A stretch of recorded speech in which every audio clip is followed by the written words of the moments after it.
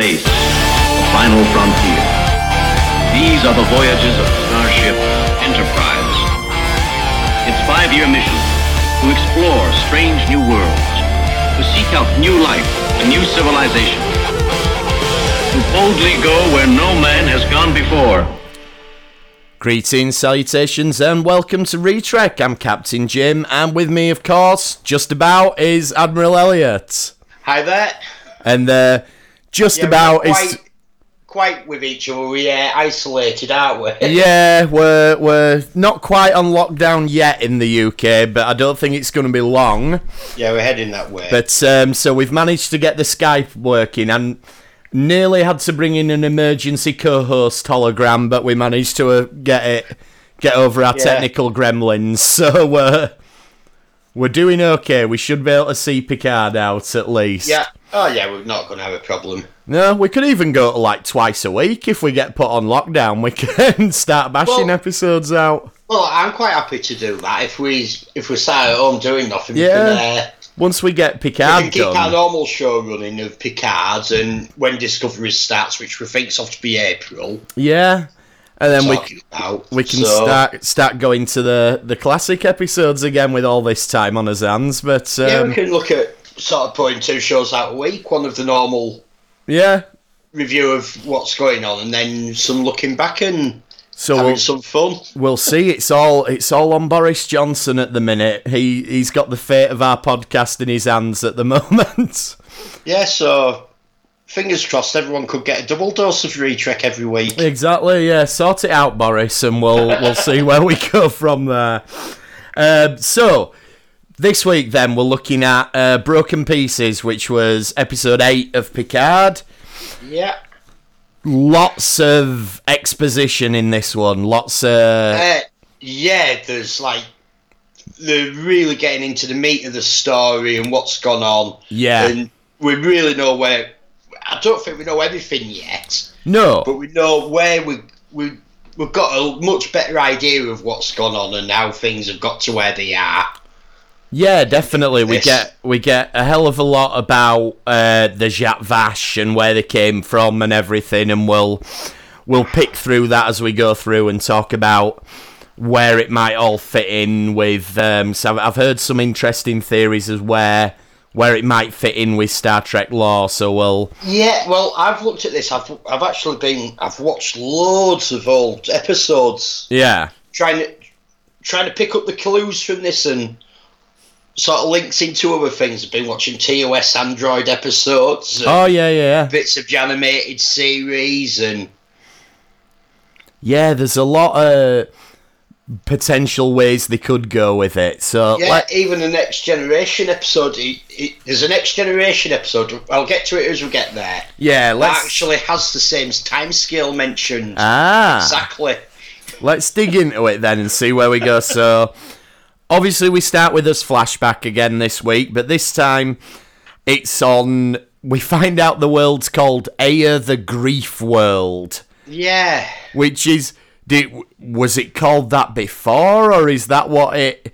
I presume that's what the Zhat Vash named it. The Romulans have named it. Yeah, I think that's a fair bet, 'cause otherwise it's really unfortunate that it were called that and then it turned out to be all this. I don't think it's what you'd call your home planet originally. No. Is it? And then we get sort of this voice. Unless they've got all the toilet paper because they're crying all the time. That's a fair point. Yeah, I mean, if only we'd have known about the toilet paper epidemic before, we could have had stories about all that. Yeah. I think we're heading towards the 3 seashells, aren't we, from Demolition Man? I think I think we're going to have to soon, aren't we? We'll get the shells out. Yeah, we're going to have to finally work out how it works. I always thought, because there's 3 seashells, isn't there?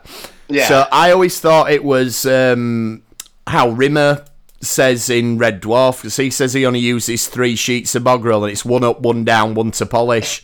And I think that must be what's going on with seashells, but we'll probably find out quite soon. Yeah. So we get this voiceover, and it's our foremothers came here and they found memories. And this sort of made me think for the first time. We've never got a lot about Romulan society before. is Romulan society a matriarchal society? Because we've seen the warrior nuns, and now we've seen the Zhat Vash appear to be, or at least this appear to be all women. And then quite a lot of the Tel Shiar that we used to see were women. This is at sort of high levels. Yeah, I started thinking back and thinking, well, Sela was a really highly placed Romulan. Yeah, and so, although the Emperor was always male. Have we ever seen the Romulan Emperor? Or? Yeah, we saw him in Nemesis. We did. Yeah, and obviously, what's his name? Shinzon took over and everything. Yeah. But I'm wondering, is it generally a matriarchal society? And they've not sort of hammered you over the head with it, but I think it's fair that we can assume that to some extent now from what we're seeing here. Yeah, we're seeing a lot of women who've got the power, and like they say, they're our foremothers. Exactly. So I think that's an interesting development. When you think about it, it's the women who gave birth, so it is, and the people giving birth to the race, and they've left Vulcan and become a new race of Romulans. So it makes sense being foremothers. Yeah, it does, and it makes sense that there is a race that's a big, powerful race with a matriarchal hierarchy. So I like that it's been done subtly, and it's not in your face. Exactly, but it does seem to be for want of a better word, the logical conclusion. But I can go with that. I'm happy with that. So we get a little bit more about what this actually is, because all the way through we've been like, is it a prophecy? Is it blah, blah, blah? And it's quite the opposite, really. It's not a prophecy, it's a warning. It's something that happened. This is what we did this to sort of several thousand centuries ago. Yeah. And this has been sort of, well, Picard says it later, 200 to 300,000 years ago. Yeah. And it's, from my understanding of it then, basically, so, countless years ago, there was a race in the galaxy that we don't know which race it was, but some race developed an advanced synthetic race, effectively. That's how it's been interpreted by the Romulans. Yeah, true. And then some other powerful race turned up and basically wrought destruction as a result of it. Yeah. So that now, where this ties in Q Who. Yeah. When we first meet the Borg, Guinan actually gives the exact same date for the Borg as what Girotis gives for how long ago this was. And it's several thousand centuries ago. Right. So it could be... So, and we've seen the Borg, so this could be quite a big tie-in to the Borg. So it could be the Borg. The Borg are the species that wiped out. Well, I'm thinking that we could actually be getting to the origins of the Borg. Like, when the Romulans are looking into this archive, this warning, it's turning them mad. So it's quite, I think, fair to say that the perception of what it is clouded. Yeah, I think so. By how they're saying. So it could be that this race developed artificial intelligence, some sort, but it's merged into them and formed the Borg, which has destroyed their society. Yeah, possibly so. But then if that was the case, they wouldn't be as worried, you wouldn't have thought, because if the Borg are still there as a threat, it's not like they're going to appear and wipe things out. They're already there. So you wouldn't have thought they'd be as... how the Romulans are interpreting this warning... Right. ...is different than what it actually is. Right, yeah. Because it sends them mad. So I think there's room for them to be actually misinterpreting the whole thing. Another thought that I had was, if you go back to the original series episode, What a Little Girl's Made Of...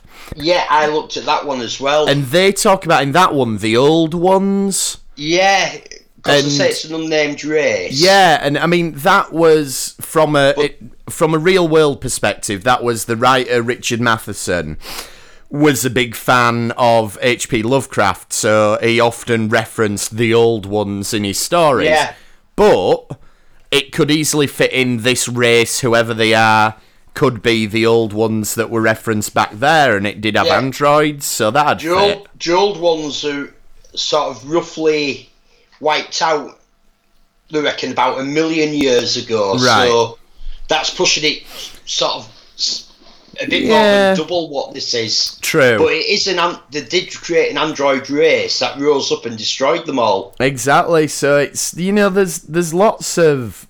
Yeah, there's a few ways it could be going. I don't think it's Iconians. No, I don't think it is. I really want Iconians. Well, we've got to get Iconians at some point, but... in Discovery, I was convinced it was for a long time. It was looking good as well.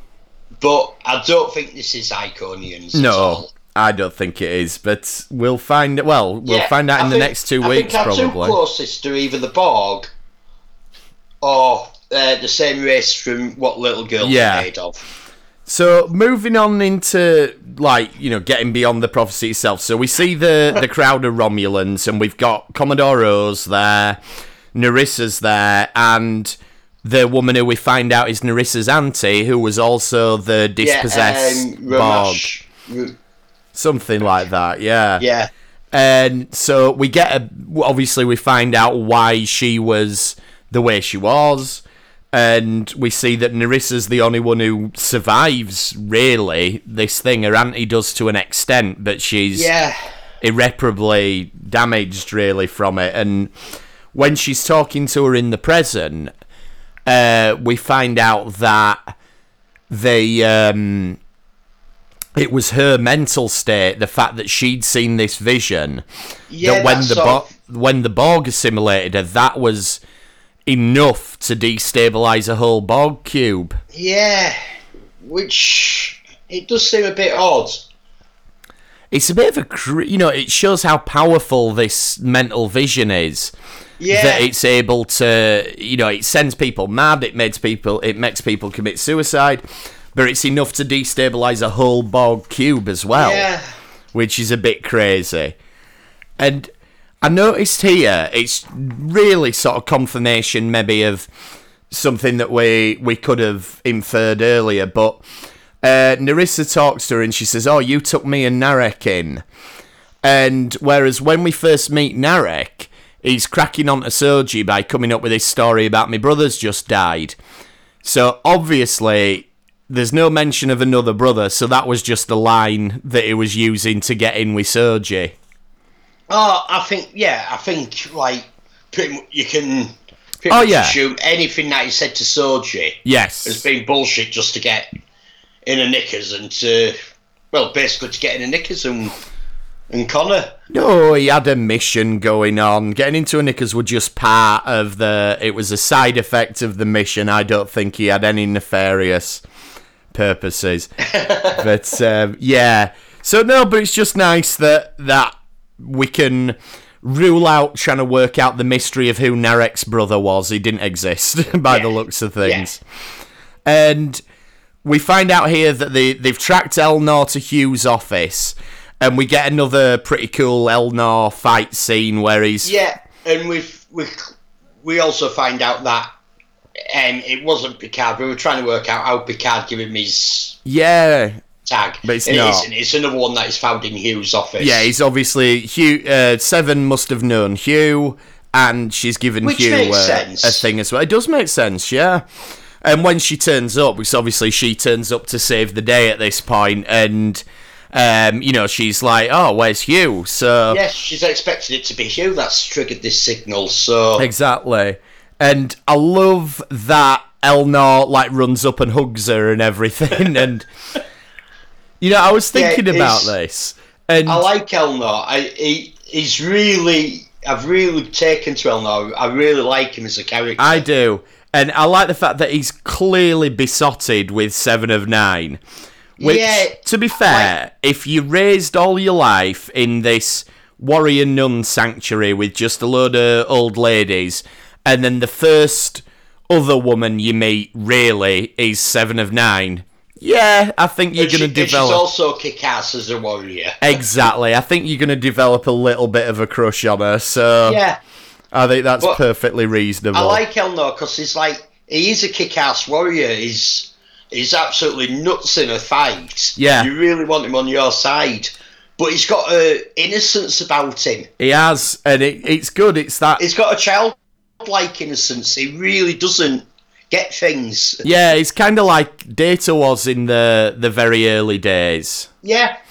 It's a shame, really, then, that Soji's not had chance to meet Elnor because they're basically both children who've been uprooted from what they thought was true and plunged into the real world. They could probably... Yeah. I mean, that's perhaps why the writers have kept them apart so far, because they don't want them to have that association yet. Soji's story's not ready for that. At the same time. Yeah, and I think we sort of got that a bit with Soji and Kestra, and they probably want to keep them two from meeting each other for the time being. So no doubt they'll meet up before the end of the season, I would guess. Anyway, I think you're all going to meet up next episode. Yeah, I think that's a very good bet. So we move on then, and this is where we get Picard and Soji beaming up, and Rios has a bit of a freak out. Yeah, he sees Soji and he has a freak out, and as the episode goes on, we find out all about why he's having a freak out, and understandably so. Oh yeah, absolutely. And so we'll get onto that when we get to it. But you get, Picard's laying down orders now. We want a link to Starfleet Command. We want to go to Deep Space 12. And Rios at this point is like, I'll take you there, but then I'm done. Yeah, and Soji's going, you're going to take me home? He goes, yes, I am, but we have such a powerful enemy after us. We need more help than just us. Yeah, and I think maybe Soji kind of accepts it at this point, but at first I was like, no, come on, Picard, don't lose her now, because you started to make...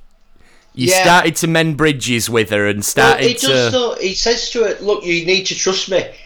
I know it's difficult for you, but we're up against something so powerful, we can't just do it on our own. Yeah, and I think he's better with her this episode. I do think hanging out with Riker and Troy's done him good.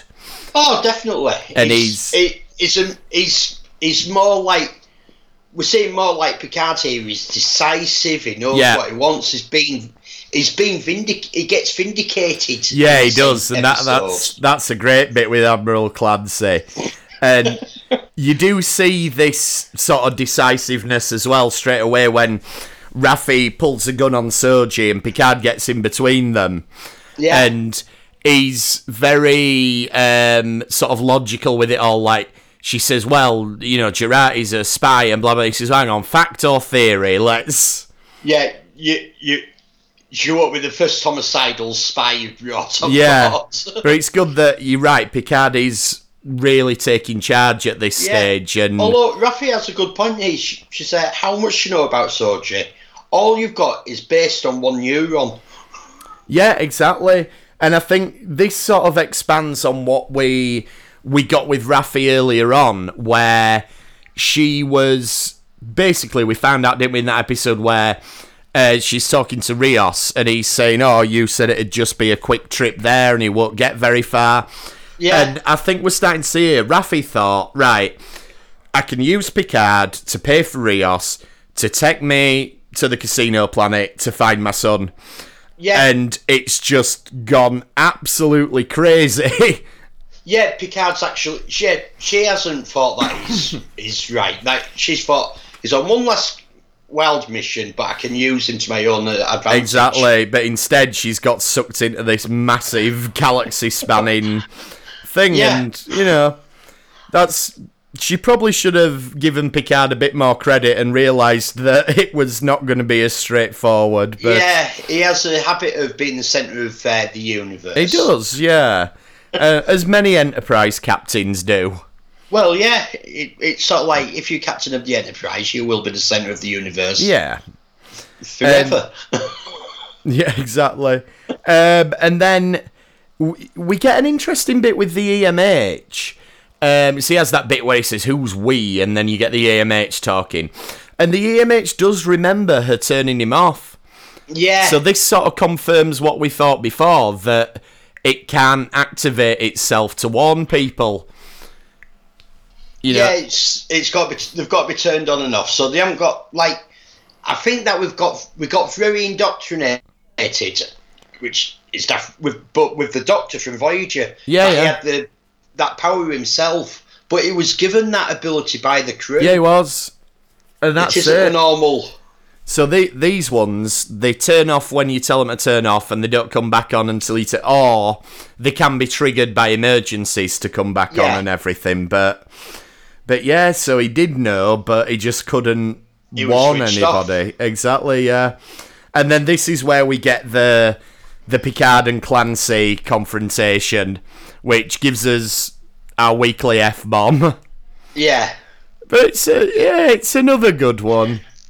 Yeah, I don't, like, if they're not using it all the time, and, like, I don't think dropping it once, it's not even every episode, so... It's not, and the thing is, Picard's never done it, so because Picard's too classy for swearing. By people like you wouldn't expect it from. No, exactly, and, you know, I like the scene, and I like you say, Picard does get vindicated. He talks about...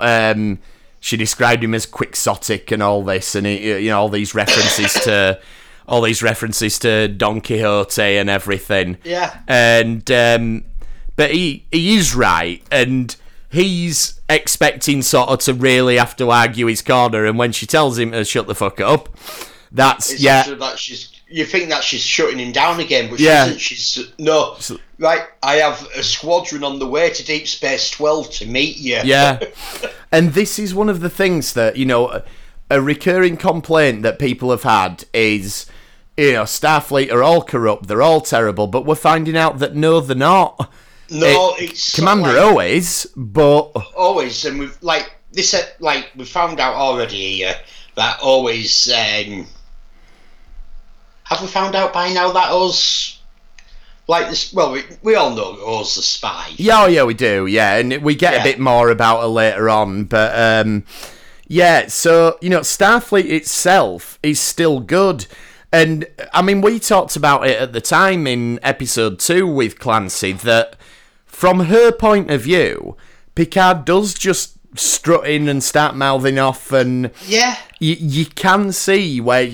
We know Picard's right because the show's called Star Trek Picard, not Star Trek Clancy, you know. So we know he's right, but she doesn't. Yeah, she's not seen him in 10 years, and he turns up demanding a ship and all this stuff. And she was right to do what she did. We might not like it as viewers, but she was right, and now... An Admiral's position of somebody who's retired from Starfleet, resigned... Yeah. And he comes in with a crazy story, which at the time he had no evidence to back up, but now he's got evidence, he knows what's going on, and she's like, yep, we need to do something about it. Yeah, we will deal with this now. And this is another one that I saw people asking about, you know, and they're saying, well... Does Clancy have the right to revoke the synth ban? And she's not revoking the synth ban. And the synth ban says we are not allowed to build synths. But if there is a race out there, a sentient race of synths, regardless of whether they were created after the ban or not, Starfleet would be obliged to protect them. Yeah, and that's what she's doing. Exactly. She's going out there to help protect them. Exactly. So, you know, I don't think this is an issue as much as some people seem to be doing. But, you know, it's good stuff, and it's leading to... She's not revoking a ban at all here. What she's doing, she's sending the fleet to help Picard defend a race. Exactly, and that's exactly what Starfleet would do. I mean, I think we will see the synth ban lifted in future episodes, but we aren't there yet. And we also get, around the same time, we get these things where Raffi starts to work her way through the holograms to try and piece together. Is brilliant. Yeah. It leads... This whole... It must be about 5 or 10 minutes, because she goes from like she meets one on the bridge first, Yeah. then another in engineering. The engineering one who's Scottish as well. Yeah, I thought that was a nice touch. Yeah. And we find out why all of them look like. Yeah, which is more or less what we thought, that Yes.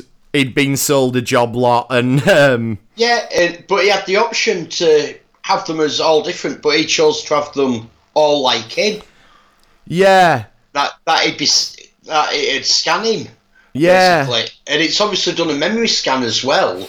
yes, because they're all trying to access bits of it, and yeah, we unravel the story as we go through, but we also find out things about this star system, and it's an octenary system, and she works out, well, the conclave of 8, it isn't Yeah, she people. thought it was 8 people, but it isn't. It's 8 these stars. stars, yeah. My only sort of question I had with that is, if it's this secret and it's a case of, the navigational one says, oh, hang on, I can think of a 7 one, but maybe not an 8. And he has to, he says, oh, it's... And then it says, there's one in an ancient Romulan star chart, but it's been removed in later ones. But the captain that Kestra texted last week knew about it straight away? No, he didn't. He knew about the 2 moons. I thought, but is that not the planet that we're going to? No, that's not the planet. No, the eight suns is where the planet of grief is around. I thought that was the same planet, because that's where the Romulans are heading. No, it's different planet. Are you sure? Because Yes. that's the Romulans are heading to it based on Soji's memories. Yes, they're heading towards a planet with 2 red moons that has constant lightning storms. Oh, so we're not off to the planet of grief then. We're off to... No. Oh, I've got the 2 planets mixed up. Right, good. The planet of grief is where the Romulans have this this warning, which is in the Octal system. Yeah. But that's not where we're going. We're going to Soji's homeworld. Right, that makes a lot more sense. I feel a bit stupid now. It makes sense that it was that it's in some ancient Romulan star charts. Yeah, it does. It's been removed from later ones because Jack Thatcher's removed knowledge of it. Yeah, no, you... Like, what I do find hard is, like, we know that they've got these huge deep space observatories now. Yeah. Looking at things. Why is no one actually seen it on an observatory? That's true, but then we don't know where it is. It could be somewhere really weird. It could be hidden behind a nebula from view of other things. Yeah, there could be all sorts. Right, no, I'm glad you've explained that to me, because that was bothering me a little bit, but that makes a lot more sense now. I was conflating the 2 planets, but no, you're right. The 2 completely separate planets in completely separate places. Got it. I'm with it now. I might cut this bit just so that I don't sound as stupid. But I think it's good to leave it in. Yeah, no, I'm only kidding. Explain. I'm going to leave it in. Everyone can see how stupid I am. Right, so, back on the Borg cube then with Seven. And she obviously gets into the Queen's cell. And Elnor does mention that Picard released him. And I don't think that was really clear, because like Picard said, I release you. But I think at the time, I sort of thought, oh, well, Elnor's not paying any attention to him. But as far as Elnor's concerned, he has been released, and he's now taken up Hugh's cause and everything. Took up Hugh's even more hopeless cause. And then Seven's going to steal the cube, and we see that cool bit with all the nanites and everything repairing itself. Yeah, which is something like... We got a few things in, like, Next Generation, and it was just... It was like it was just bending itself back into shape. Yeah. We go close in and you see the repair box. Yeah, this is it. In my headcanon, this is what was happening there, but we just didn't see it close enough to see it all happening like this. That. Yeah, I think this is just technology. We can show things that were perhaps envisaged then, but we couldn't quite do. Yeah, and I'm happy with that. Then I think we get what's probably the best scene in the episode, where it's Picard and Soji eating. And Picard's really good with her at this point. He's showing loads of sympathy. And he's talking about her not having a past, not having memories, or she's talking about that. And he says, well, no, you've got a story that you can claim. You know, that it's all there for you. You just need to take it. And that ties into, you know, we've talked a few times about this idea of creating your own mythology and creating your own homeworld and creating your own story. And Picard's kind of touching on that there. And I think, again, quite obliquely, but it is a bit of a reference to the Inner Light, because Picard does understand that a memory that's been fabricated can be every bit as real to the person remembering it. Yeah, he's got some very unique personal perspectives to actually draw on, hasn't he? That, like, if she was talking to anybody else, they probably wouldn't understand it the same. No, apart from maybe Chief O'Brien, so he had the same thing, but his were like being locked in prison for 20 years, so it wasn't quite as nice as Picard's, but yeah, so I think there is a little bit of that. Again, it's not being said explicitly, but when he talks about these sort of things, I can't help but think of that episode. Yeah. And then it's this whole thing of, you know, she says, like, did you love Data? And he says, in my way, I did. And he admits, like, you know, we were very similar in that we both had problems expressing emotions. Exactly. So Picard realises that he's got problems with that, and there's that lovely bit where Soji says, no, Data did love you. Yeah, which is nice, and I think Data probably did. I'm sure he did, yeah. Like, in fact, I think he did when he sacrificed himself. Yeah, exactly. And, you know, it's good that, because Soji, we see throughout this episode, is, I know she's been activated already, but she's accessing so much more of her memories and things than we've seen up to this point. And I feel like she is drawing that from whatever part of Data's in her to tell him that. Yeah. You know, she's not just saying it to make him feel better, it's something she actually knows it. She actually knows it for a fact, which makes sense. It's perfectly reasonable. And it's probably one of these things, like where she says, you know, I don't know why I know this language or anything, but I just know it. And I think this is one of them things. She doesn't know why she knows Data loved Picard, but she does know it. She knows it explicitly. Yeah, I'm quite happy with. They've sort of been grown from Data's neurons, as it can be. So it makes sense that they'd maybe not have all his memories, but have his instincts. Or exactly. The almost like a racial memory or something. Yeah, that's a good explanation of it. Racial memory. Yeah, it's there in the DNA, if you like. Yeah, which we saw in a Sister. That she explicitly trusted Picard. Exactly. Yeah, and then we've also got Raffi. And this is that great bit where she's got all the holograms in one place. And I love this scene. There's a great bit where they're all trying to remember and they all tap their heads at the same time. Yeah. Like we had the navigation one had said that when Rios had sort of overlaid himself as a template for all five, he says it was a mistake, but he never went back to correct it. Yeah. But he did go in and alter parts of them. Yeah. And I think these are the bits of his the memory that they can't access to know it should be there. He's took out these bits, yeah. Yeah.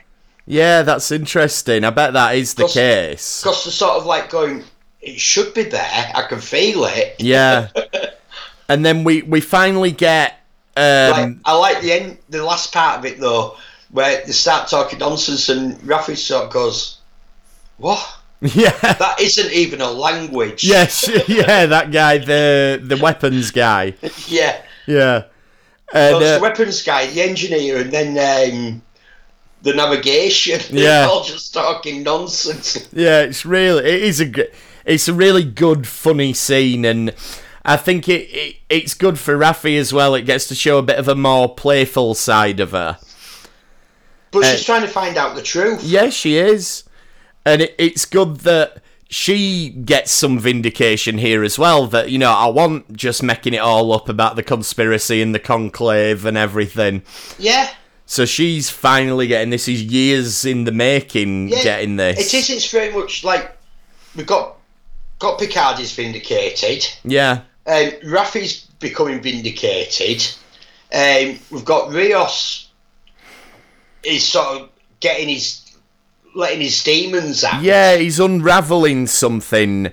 He's getting pieces of a mystery that he didn't understand. I mean, so we do get his backstory, and what it boils down to is his captain basically murdered these two, what we now know are synths. Yeah, they came across this planet that they're heading to now.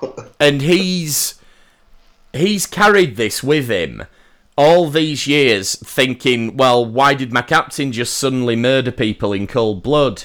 And then shoot himself in the head. And I covered up the murders and the transport logs and let everyone just think he committed suicide. Exactly. And so for him, again, there is a bit of, not vindication in this case, but it should allow him to process it a bit better, that he knows the why of it all now. Yeah, and he knows that the captain... So, it's been Commander O has given this order again. Yeah, exactly. And obviously there's this Jana character who is Soji.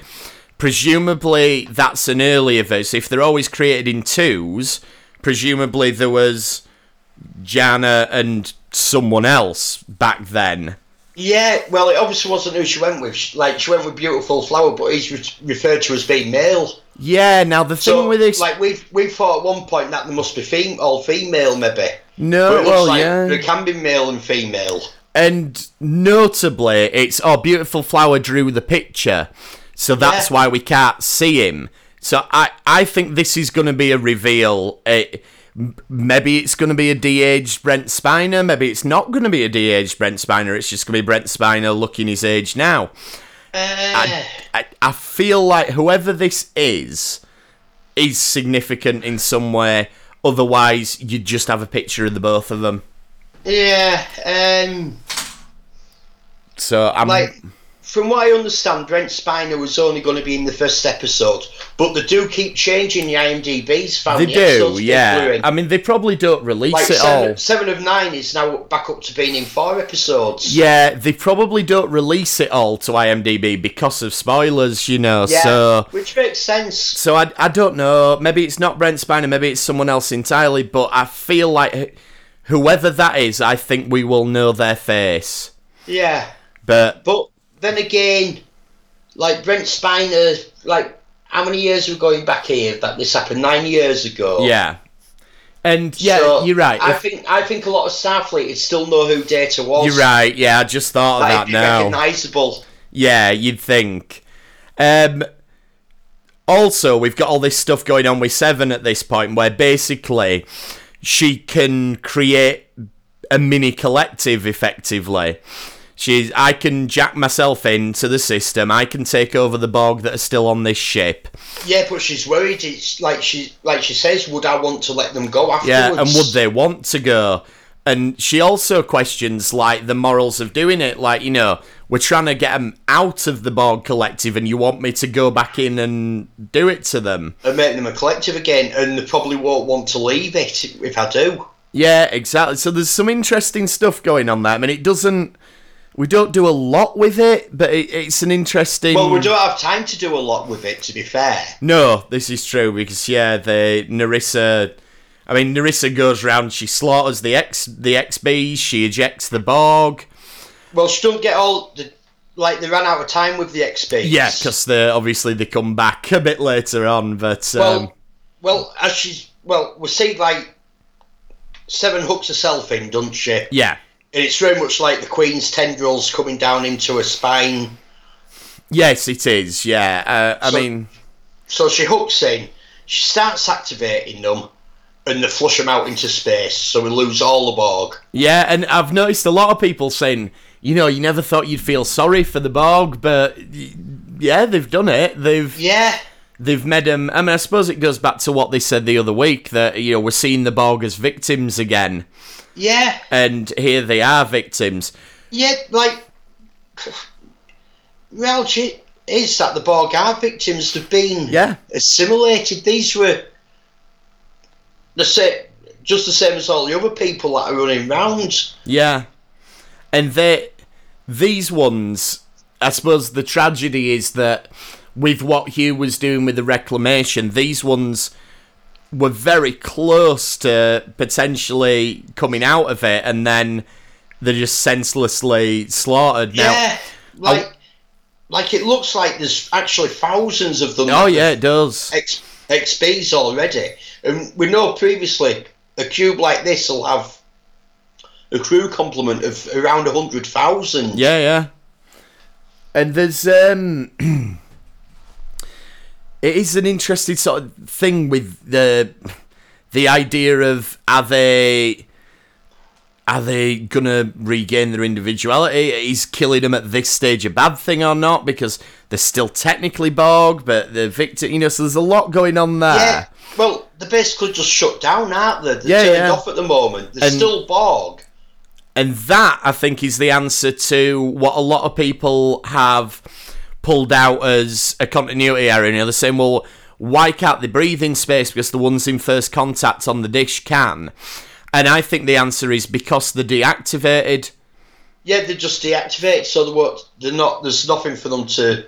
Yeah, they've not got whatever means they use to breathe in space. They've not got access to, so that's my take on it. Well, I wonder if that in First Contact is that they actually had like we've seen that they had personal force fields. Yeah. In Next Gen, we saw that quite clearly. So it's force fields that allow them to breathe, and so these ones. So they possibly got a bit like like the belts that there were in the animated series. Yeah. And it could be something like that. And that's it. And these ones don't have time to do that because they're deactivated. Exactly, yeah. While this is all going on as well, we get a nice scene. Jurati wakes up. Picard's saying you're going to hand yourself in. And she reveals what O did. There's a mental block stopping her talking about it, which there's a good bit where he says, well, you must fight it. And she's like, I don't want to remember it again. It's that awful. But there's a lovely scene with Jurati and Soji where Jurati's got this amazing sort of sense of wonder, like you drink when you're thirsty. Yeah. And it's just really nice. She goes Noonan's song was an artist. Yeah. Who created Data. But what Bruce Maddox's done is just amazing. You've got beauty spots. She goes, I've got a mole on my tummy and my little toes crooked. And it's really, really good. And I like that we're seeing Jurati here is like when we first met her. You can see she cares about synthetic life. That's her thing. That's what she's dedicated her life to. And in a lot of ways... She's been poisoned by O. Yeah, she's a victim as well because she didn't mean to do the things she did. She's a good enough person to put her hands up and take responsibility for it, but... she's victim of a mind meld. She is, yeah. And this is then where we get the big briefing scene, and we find, everything gets crystallised, we bring it into focus, and it starts off with Rios knows what Soji wants to eat because of what the other synth likes. Yeah. And we find out... I have a problem with this. Yeah? Have you ever had peppermint ice cream or a mint ice cream? No, not peppermint. I've had mint ice cream, like mint chocolate. How many times have you seen it pink?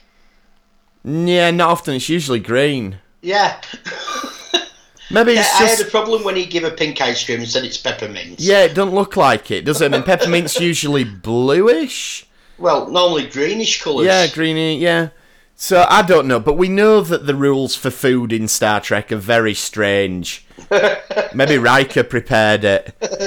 Yeah, possibly. So it is odd, you're right. And then, we find out, we've covered most of this as we've gone through, but the ancient species, someone else turned up, and Rios compares it to when we broke the warp barrier, the Vulcans turned up.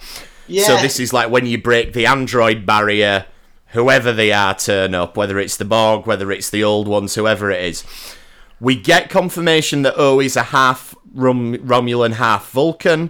Yeah. Which explains why she needs the sunglasses, but yet she can do a mind meld. Yeah, and she's been she's been obviously very deep cover. She's been in Starfleet for a long time to get to where she is. She's been in Starfleet long enough to have been in a high position by the time of the Mars attacks. Exactly, and to push forward for, okay, we need to ban all the synths and everything. Yeah. We get confirmation that the Romulans instigated the Mars attacks. There's never really been much question of that. I think we all knew that was coming. But we've got it, and I like confirmation now. I like the fact that, you know, this is to all intents and purposes the penultimate episode. I know we've got 2 more, but it's a 2-part finale. So we're getting all the cards on the table now. We get all as dominoes in line by the end of this episode. We know what the stakes are. We know what the crack is. We know what the mysteries are largely. Yeah, and we know there's still a lot of XPs on the Borg cube. Yeah, because as what's her name? Nerissa's just before she gets attacked, she's walking along with the sub commander. Yeah, and he disappears in the background. But they're talking about it, and he says, it'll take us another hour to round up all the XPs. Yeah, so there's a lot of them on there, and they give her a bit of a kicking, but it looks like she beams out. Then they beam away and they leave them. So yeah, I think there's probably thousands of XPs left. Oh yeah, I would guess so. And then Soji basically starting to remember more. She says, "As you told this story, it all clicked into place," and she commandeers the ship. Yeah. Which is something. She just walks along, and within minutes she's locked him out.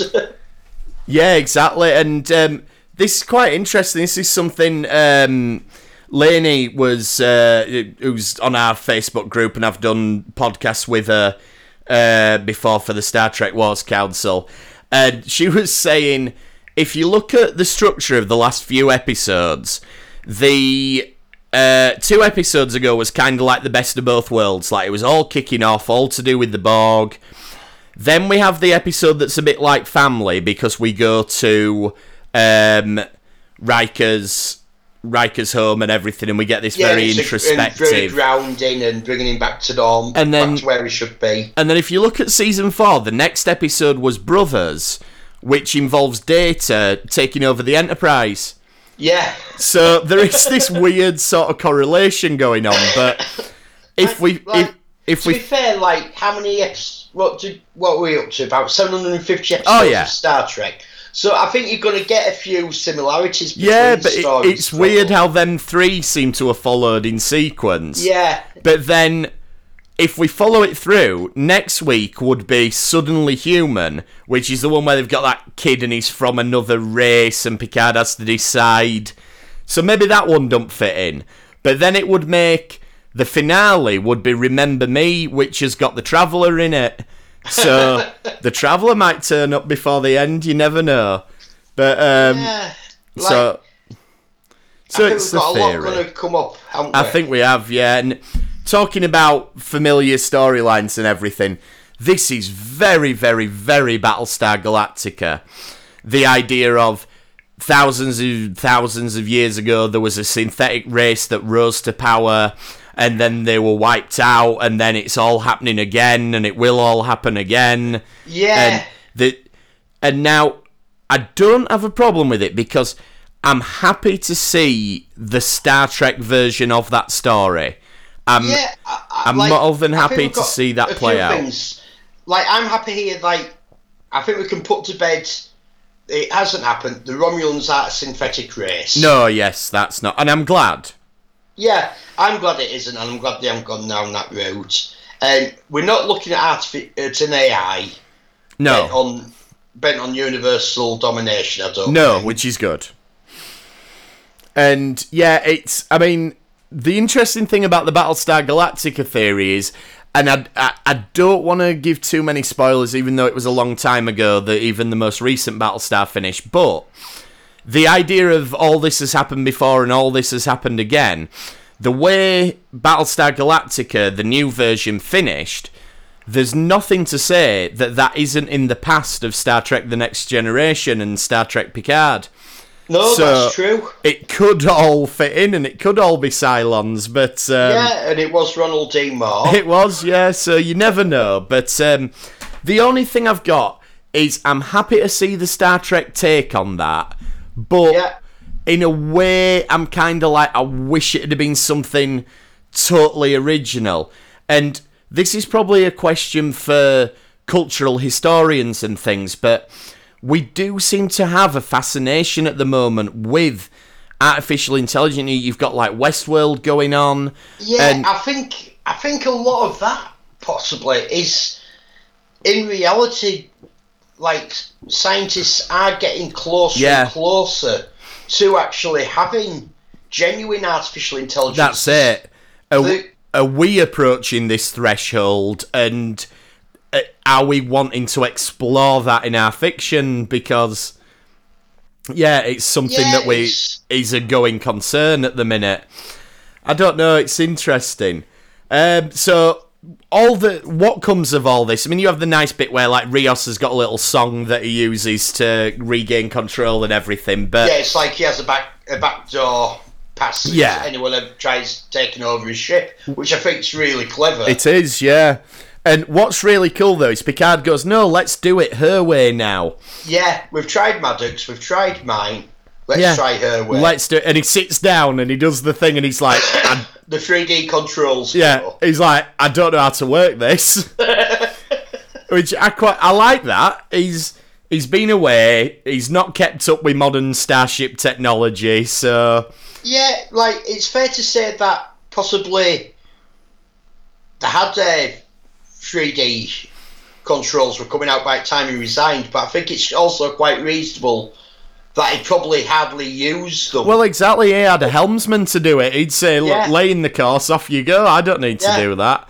But it's a good sort of show of bravado, but then he comes down like, I don't know what to do, let's go. I do this. And I like that the crew does come together, like when she says, Captain Rios, will you please take me home? And it's just good that this team's finally coming together and that they're going to go and they're going to do it. Yeah, and I think, this is pretty much the end of it. They get to the transwarp corridor. Well, she goes, I don't know how, but I know that where they are. Yeah, and she's got the compass, and, you know, it's metaphorical, obviously, but there's a lovely scene before that with Picard and Rios sort of reminiscing, and that's where, like, Rios's attitude is, oh, well, we were tricked, and it wasn't Starfleet's fault, and Picard says, no, it was, you know, we were tricked by it, but that was our test, and we failed. Yeah, we allowed ourselves to be tricked and fooled. Yeah, and we gave in to fear, and he says, look, you know, yes, they may have messed it up thousands of years ago, but that's not what we're about. You know, they're just living in fear, but we've got hope and we've got curiosity and optimism, and you're like... We can do it right this time. Exactly, and that is, in a nutshell, the philosophy of Star Trek, and anyone who's saying it's not showing Star Trek's ideals, just watch that scene again. I think this has very much been about Star Trek's ideals, and I think that what's thrown people is because we're seeing people from the outside who don't know what we as viewers know. Yeah. So it's how the people from the outside are viewing Picard. Yeah. And is why it's looking for the... Even at this stage, but at this stage, they're coming round to him, you know, and so, yeah, they get there, we see Narek's ship appears right at the end.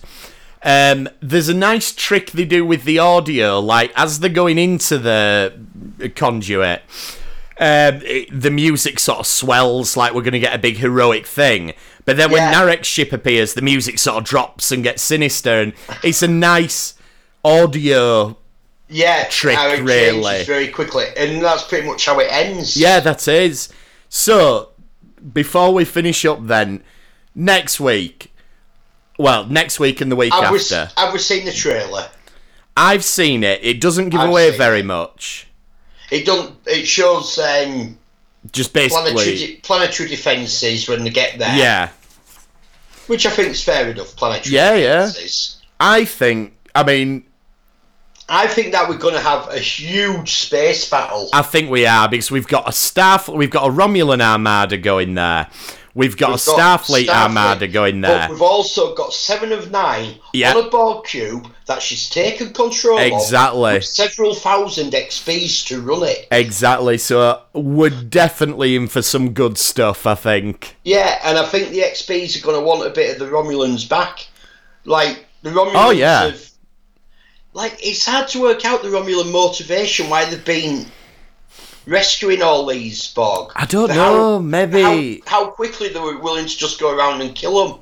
Well, maybe it's the Romulan government was happy to study them, but the Zhat Vash didn't want it, and they've been waiting for an excuse. Yeah. I don't know. Well, maybe we'll find out, but... Yeah, we're in for a hell of a show, I think, in the last couple of episodes. Yeah, I think we're going to get a huge space battle. I'm with you. I want to know who Beautiful Flower is. Yes, I think that's going to be important in some way. I wonder if it could be Maddox. Maybe. Yeah, it could be a recreate. But again, won't they go, well, hang on, that looks like Bruce Maddox. Yeah. I don't know. Would he be as... I don't know if he'd be... sort of as well known to a general staff. It's unlikely he'd be as famous as Data, but wouldn't he a bit of a fugitive? So surely the security cameras would flag it up. Possibly. So I mean, I don't know. Anyway, shall we wrap it up there then? And yeah, we think we've got a big space battle coming. Yeah. We think we've got a big reveal of who Beautiful Flowers off to be. Exactly, and a resolution to everything else. But let us know what you think. We're on Facebook, type in Retrek. We're also on Twitter at RetrekPod. We're on Gmail, retrekpod@gmail.com. And obviously, you know, there's a lot of stuff going on in the world at the minute. If you want to, you want a place to come and talk about Star Trek, hit us up on Facebook. We're more than happy to do it. Yeah, and like, if we do a second episode every week, I'm quite happy if anyone wants to come on them. Definitely, yeah. With us, we can talk about what episodes we're off to do in advance, watch them yourselves. Yeah. Let us know. Yeah, get in touch. It looks like we're all going to have a lot. 2 or 3 guests a week. Yeah. And let's all just chat Star Trek. Exactly. It looks like we're going to have a lot of time on our hands. So... Yeah. Anyway, for now then, thanks for trekking with us this time. We'll see you next time on the Retrek. Thanks a lot. Bye-bye.